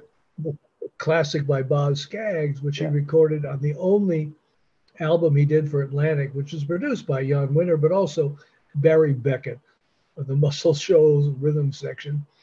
And in it is these 3 guitar runs by Duane Allman. And I was never a big Allman Brothers fan, but these 3 guitar different runs by Duane in the 12-minute Loan Me a Dime are the best playing for me I've ever heard. And the point to all this is they were recorded in the men's room at the Muscle Shoals rhythm section studio. And the reason for it is since there were 3 distinct pieces and they had to work around Boz's vocal and the great rhythm section of Muscle Shoals, and they couldn't make it right. And because they so wanted in a professional way to make it work, they kept moving Duane to different places. And eventually the sound that came from this bathroom with the echoes off the walls was exactly what they're looking for. That's what the pros do. You know, they excel by just doing the best they could possibly do at the moment. That's amazing. That's a great story. Kind of quickly, we're at an hour after we finally got started here. First of all, when did you leave the record industry, and are you completely retired now? Do you do other things or what? No, I'm trying to do consultancy work in media, so we can stay in the house on the lake that we purchased a long time ago, and not downsize to the point of living in a trailer someplace. But my time when, and I'll try and shorthand this, but after I became president of Mercury and was 3 years at Polygram and EVP of the entire company, and then they made one of their many death wishes, and they fired the chairman, who was my boss, or president, who was my boss. And fortunately, CBS wanted me to come back, so I came back as head of marketing for Columbia and was responsible for promotion and everything but the creation of the record. And I did that through the sale of CBS Records to Sony. And Walter Yetnikoff had me stay on, and I did a new deal. And one of the difficulties was Tommy Mottola, the manager, who had a real good relationship with Walter, came in as president of the company. And he and I had fought terrifically when he was dealing with a new artist that we had in the UK who we wanted treated like Barbra Streisand. And it didn't work, and all the problems always came up to my desk. So in any event, I stayed through the transition from CBS to Sony, and then Don Einer coming in and running Columbia. And at some point, they made me maybe senior VP of international marketing for all U.S. artists outside the U.S., which I loved, because we were still flying first class everywhere and staying in all the best places, and having all the U.S. artists to represent outside the U.S. was terrific. And I did very well at it. And then out of the blue, Mickey Shuloff, who was chairman of Sony Software Worldwide and Sony US, came to me with an offer, and I put that in quotes, to join him to be a bridge between the film company, the music company, and the electronics company. Wow. And I did that in, I'm going to say, 91. So from 73, when CBS hired me away from radio, to 91, I was all music. And then 91, I joined Mickey. And I was still dealing with all the music companies and film companies and all that sort of thing, but in an entirely different role.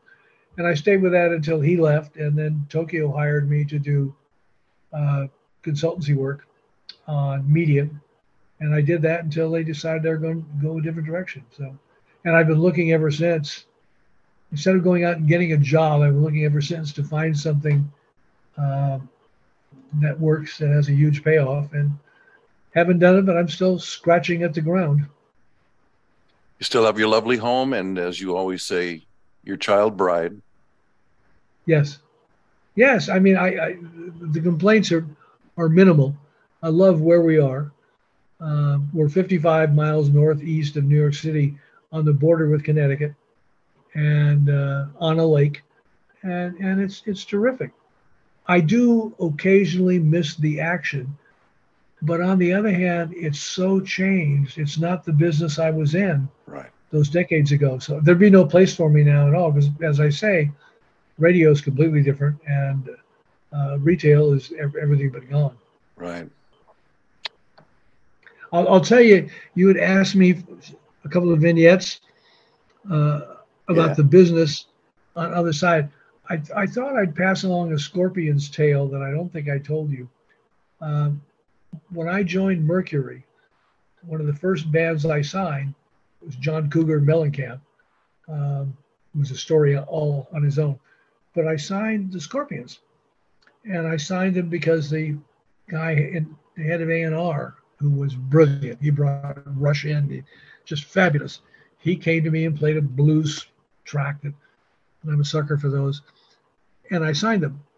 And what happened is they had been with both EMI Capital and RCA in the US and worldwide, and had never been a success. And they were a great live band, but they just couldn't sell records. And my guy assured me that the one they were making now was going to break him through if we really did a good job on it. So I signed him for relatively next to nothing. And the intriguing part of the story is they had a tour, because they were so good live, already arranged. It was coming up, and we had to get the record out quickly. And I had never seen the cover, and it came to me from Germany, and it was done by Hypnosis, which is the band, the group I referred to earlier, who did all the Pink Floyd stuff and the really bizarre stuff. And the cover for the Love Drive album, which you can find yet today, showed a guy in a tuxedo, dinner jacket, in a Daimler Southern limousine, and the woman he's next to is bare-breasted, and he's pulling a hunk of gum from one of her nipples across the car to him. Oh my God. And that was my album cover on a band I'm trying to break who's never been successful. And I went goofy, but we didn't have time to do anything about it. We had to get the damn thing out. So I used a Pink Floyd trick. I covered the album at no small expense with a kind of purple shrink wrap. So it was still the album cover, but it would go in places like Musicland and Sears and Target and other places without them going batshit. Yeah. And the people at Tower Records and Record Bar and Camelot, who were into the business, they were fine with it. They loved it to death. So fortunately, the band was so good, and we supported them really well, not only with airplay, but tour support, that the album started selling terrifically. And the real problem came when, I'm going to say, Mrs. Smith in Muskegon went to a Target to get the Love Drive Scorpions album for her little Jimmy, because he really had to have it. Took it home and happened to be around when he took the shrink wrap off, saw the woman, the gum, and went completely nuts. She calls the chain. They call the distributor calls, and lawsuits are being threatened everywhere. They're never going to carry it again. And so fortunately it was so big they couldn't avoid it. And I went out and got an album with a scorpion on the cover, which was not really creative, but it was just to get it out, to be able to tell those retailers that you're safe, you're protected from these boobs, that it's going to go in all the stores. And so it was a monster success, again, because the band was great live and we supported it. The upshot to the story is, for the next album, the band had wanted to do something bizarre. They went to Hypnosis again. They promised me it would be acceptable. And they understood the problem, and they really appreciated the fact that they were suddenly a hit band, a hit artist. I got the album artwork, and it was a photo of a man from the waist down with a German Shepherd or Schnauzer, some long-nosed, right in his crotch, and a woman behind him. And it was, once again, too late. It was by Hypnosis, and too late to change to get it out. And I couldn't do the shrink wrap trip again, but the band was so big at that point that we were successful with it. But I mean, in dealing with artists, you got to deal with their artistry, with what they believe represents their work. You have to kind of balance commercial realities against all that stuff. And sometimes it's okay, and sometimes it isn't. Well, sure, they're looking for something that's never been done before. They're looking to break the mold, as it were. Well, I will tell you, there's not an artist that I know of any consequence that doesn't believe his or her or their record is the greatest record that's ever been done when they finish it. I mean, they have to have that. They have to think creatively while they're making it, that it's that good. Mm-hmm. And anybody who doesn't think that is a problem. So you've got to somehow balance the realities of the commercial world with the creative world. Wow. So you miss all that a little bit? Oh, you have to. I had so many good memories of, I'll just tell you, in the same area, same arena, when I had Mellencamp, when he was still John Cougar, and I signed him as a production deal through Rod Stewart, who had been with Mercury originally before he went with Warner's and became a worldwide giant. And I was in New York with his managers, with my wife, with Carol, listening to his second release, which was good, not great, but something we could work with. And he went off to go play, which John did on a regular basis, and left us in a room alone. And the two managers played a song for me, and it was Crying by, who wrote American Apple Pie? Oh, damn. How can I not think of this? I'll come up with his name before the end. But the guy who became legendary for... American Pie, you talking about? Yes. Don McLean. No, that's it. Okay. Yeah. He had been relatively cold. He had a couple of mid-chart records along the way, but he did Roy Orbison's Crying. Now, I'm not sure how much was the booze and the wine and the late hours, but I heard it and I just lost it. And I could have it for next to nothing. But I was also smart enough to know don't listen to something after you've been drinking and something that you're emotionally attached to and make a decision. So the next morning I brought it in and gave it to my two A&R guys who were really good. One guy from the UK who had studied American music all his life, and the other guy who just had really terrific ears, and said, listen to it, come back and tell me, should I take it? And there's next to no money involved. And they both came back and said, pass. And I said, what? I love this song. This is one of the great songs of all time and one of the great artists of all time. And we have it for next to, what are you talking about?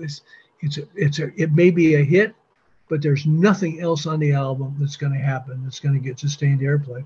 Pass. And I was pissed off, but I passed, because why do you hire people in those kinds of roles if you're not going to listen to them?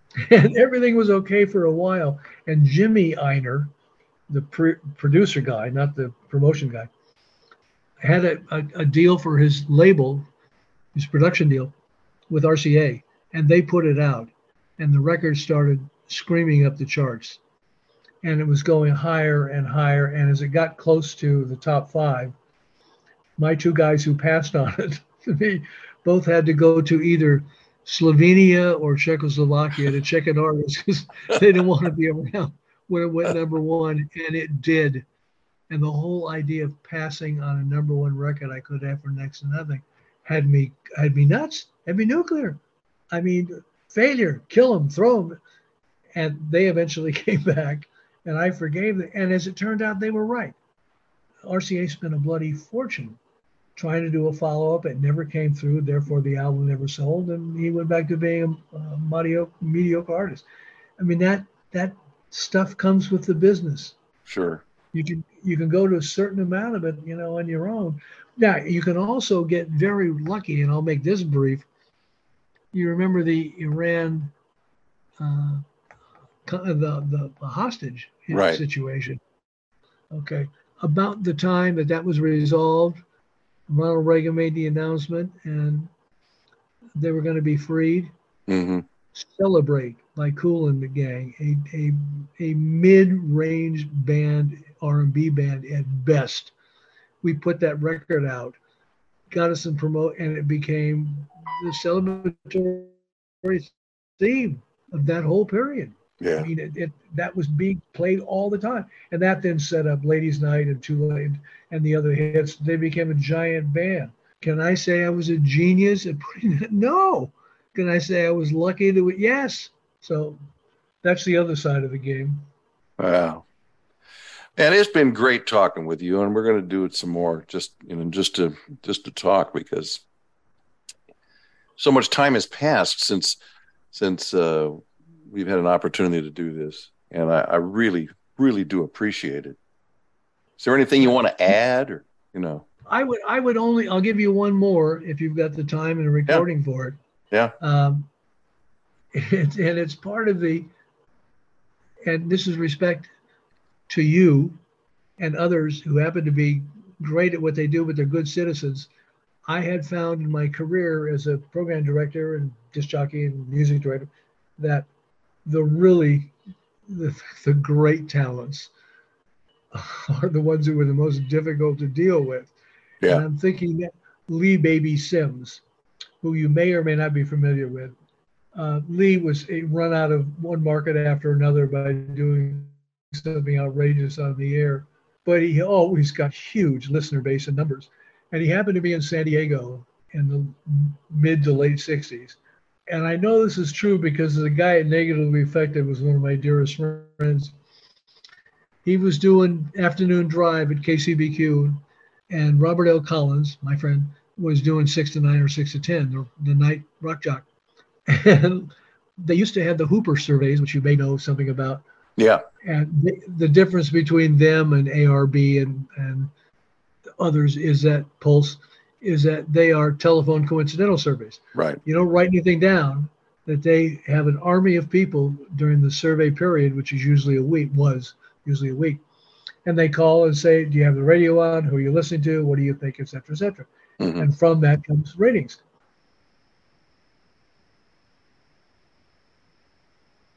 Lost you again. What? Lee was on. Got me? Yeah. Okay. The Monday that the Hooper survey started in the San Diego area, and he went on the air and he started talking about a little puppy that he got. And his visuals, his oral visuals were just exceptional. The eyes, the sounds that it makes, the fluffy and the feet he made this dog sound like the most important thing in life. And he was so happy to have it. The Tuesday he comes on and says, I've been thinking about it. I'm a disc jockey. I live alone. I have an erratic life. I can't handle this dog, and it would be crazy for me to keep it. I'm going to give it away. And he makes an announcement that people should either write in or come to the station and leave their qualifications if they want the dog. He'd choose who gets the dog. So Wednesday, Thursday, he's on, doing his regular show, brilliant as always, but talking about the puppy, the little puppy. And he has people crazy. And TV's covering it. The newspapers are covering it. It's become this big deal. Yeah. And on Friday, he comes on and doesn't mention the puppy for the first hour maybe. And people are calling the station. Who's going to get the puppy? What's happening? Tell us what's going on. And he doesn't mention it. And he finally brings it up midway through the show and says, in effect, and I'm paraphrasing like crazy, but we were going to give away my little puppy Rufus or whatever his name was today, but I can't go on. I can't explain it. And he goes on like that through the rest of the show until the next to the last break, commercial break, before he leaves. And he says something again about, today was the day we were going to give away find a home for my puppy, and I love it. And oh God, I can't deal with this. He stops, hits a record, does a commercial break, hits another record, and just before the top of the hour, comes back on and says, I'm having trouble handling this because I so love this little puppy, and it was everything, and I wanted to give it a good home, and so many of you people responded. And unfortunately, mid-afternoon today, when Robert L. Collins, who's the jock who followed him, drove in his Range Rover and ran over my puppy. Oh, no. He hits the ID, hits the record, takes out his earphone, and walks away, leaving Robert L. standing there, knowing he's going to get death threats for the next 3 hours. It was horrific. Bob told me he had to get police to take him home from the station. People were waiting outside to beat the thug. And of course, there was no puppy. Of course. Oh my God. It was Lee Baby. And the ratings for that Hooper survey went through the roof. I mean, he's just one of those great talents. Yeah. That's incredible. What a great story. Yeah. All right, man. Thank you so much, Bob. We'll talk again soon, okay? Good to speak to you. You're welcome. Have a good one, and I look forward to it. All right, good. Thanks again. All the best. Bye. Cheers. Bye.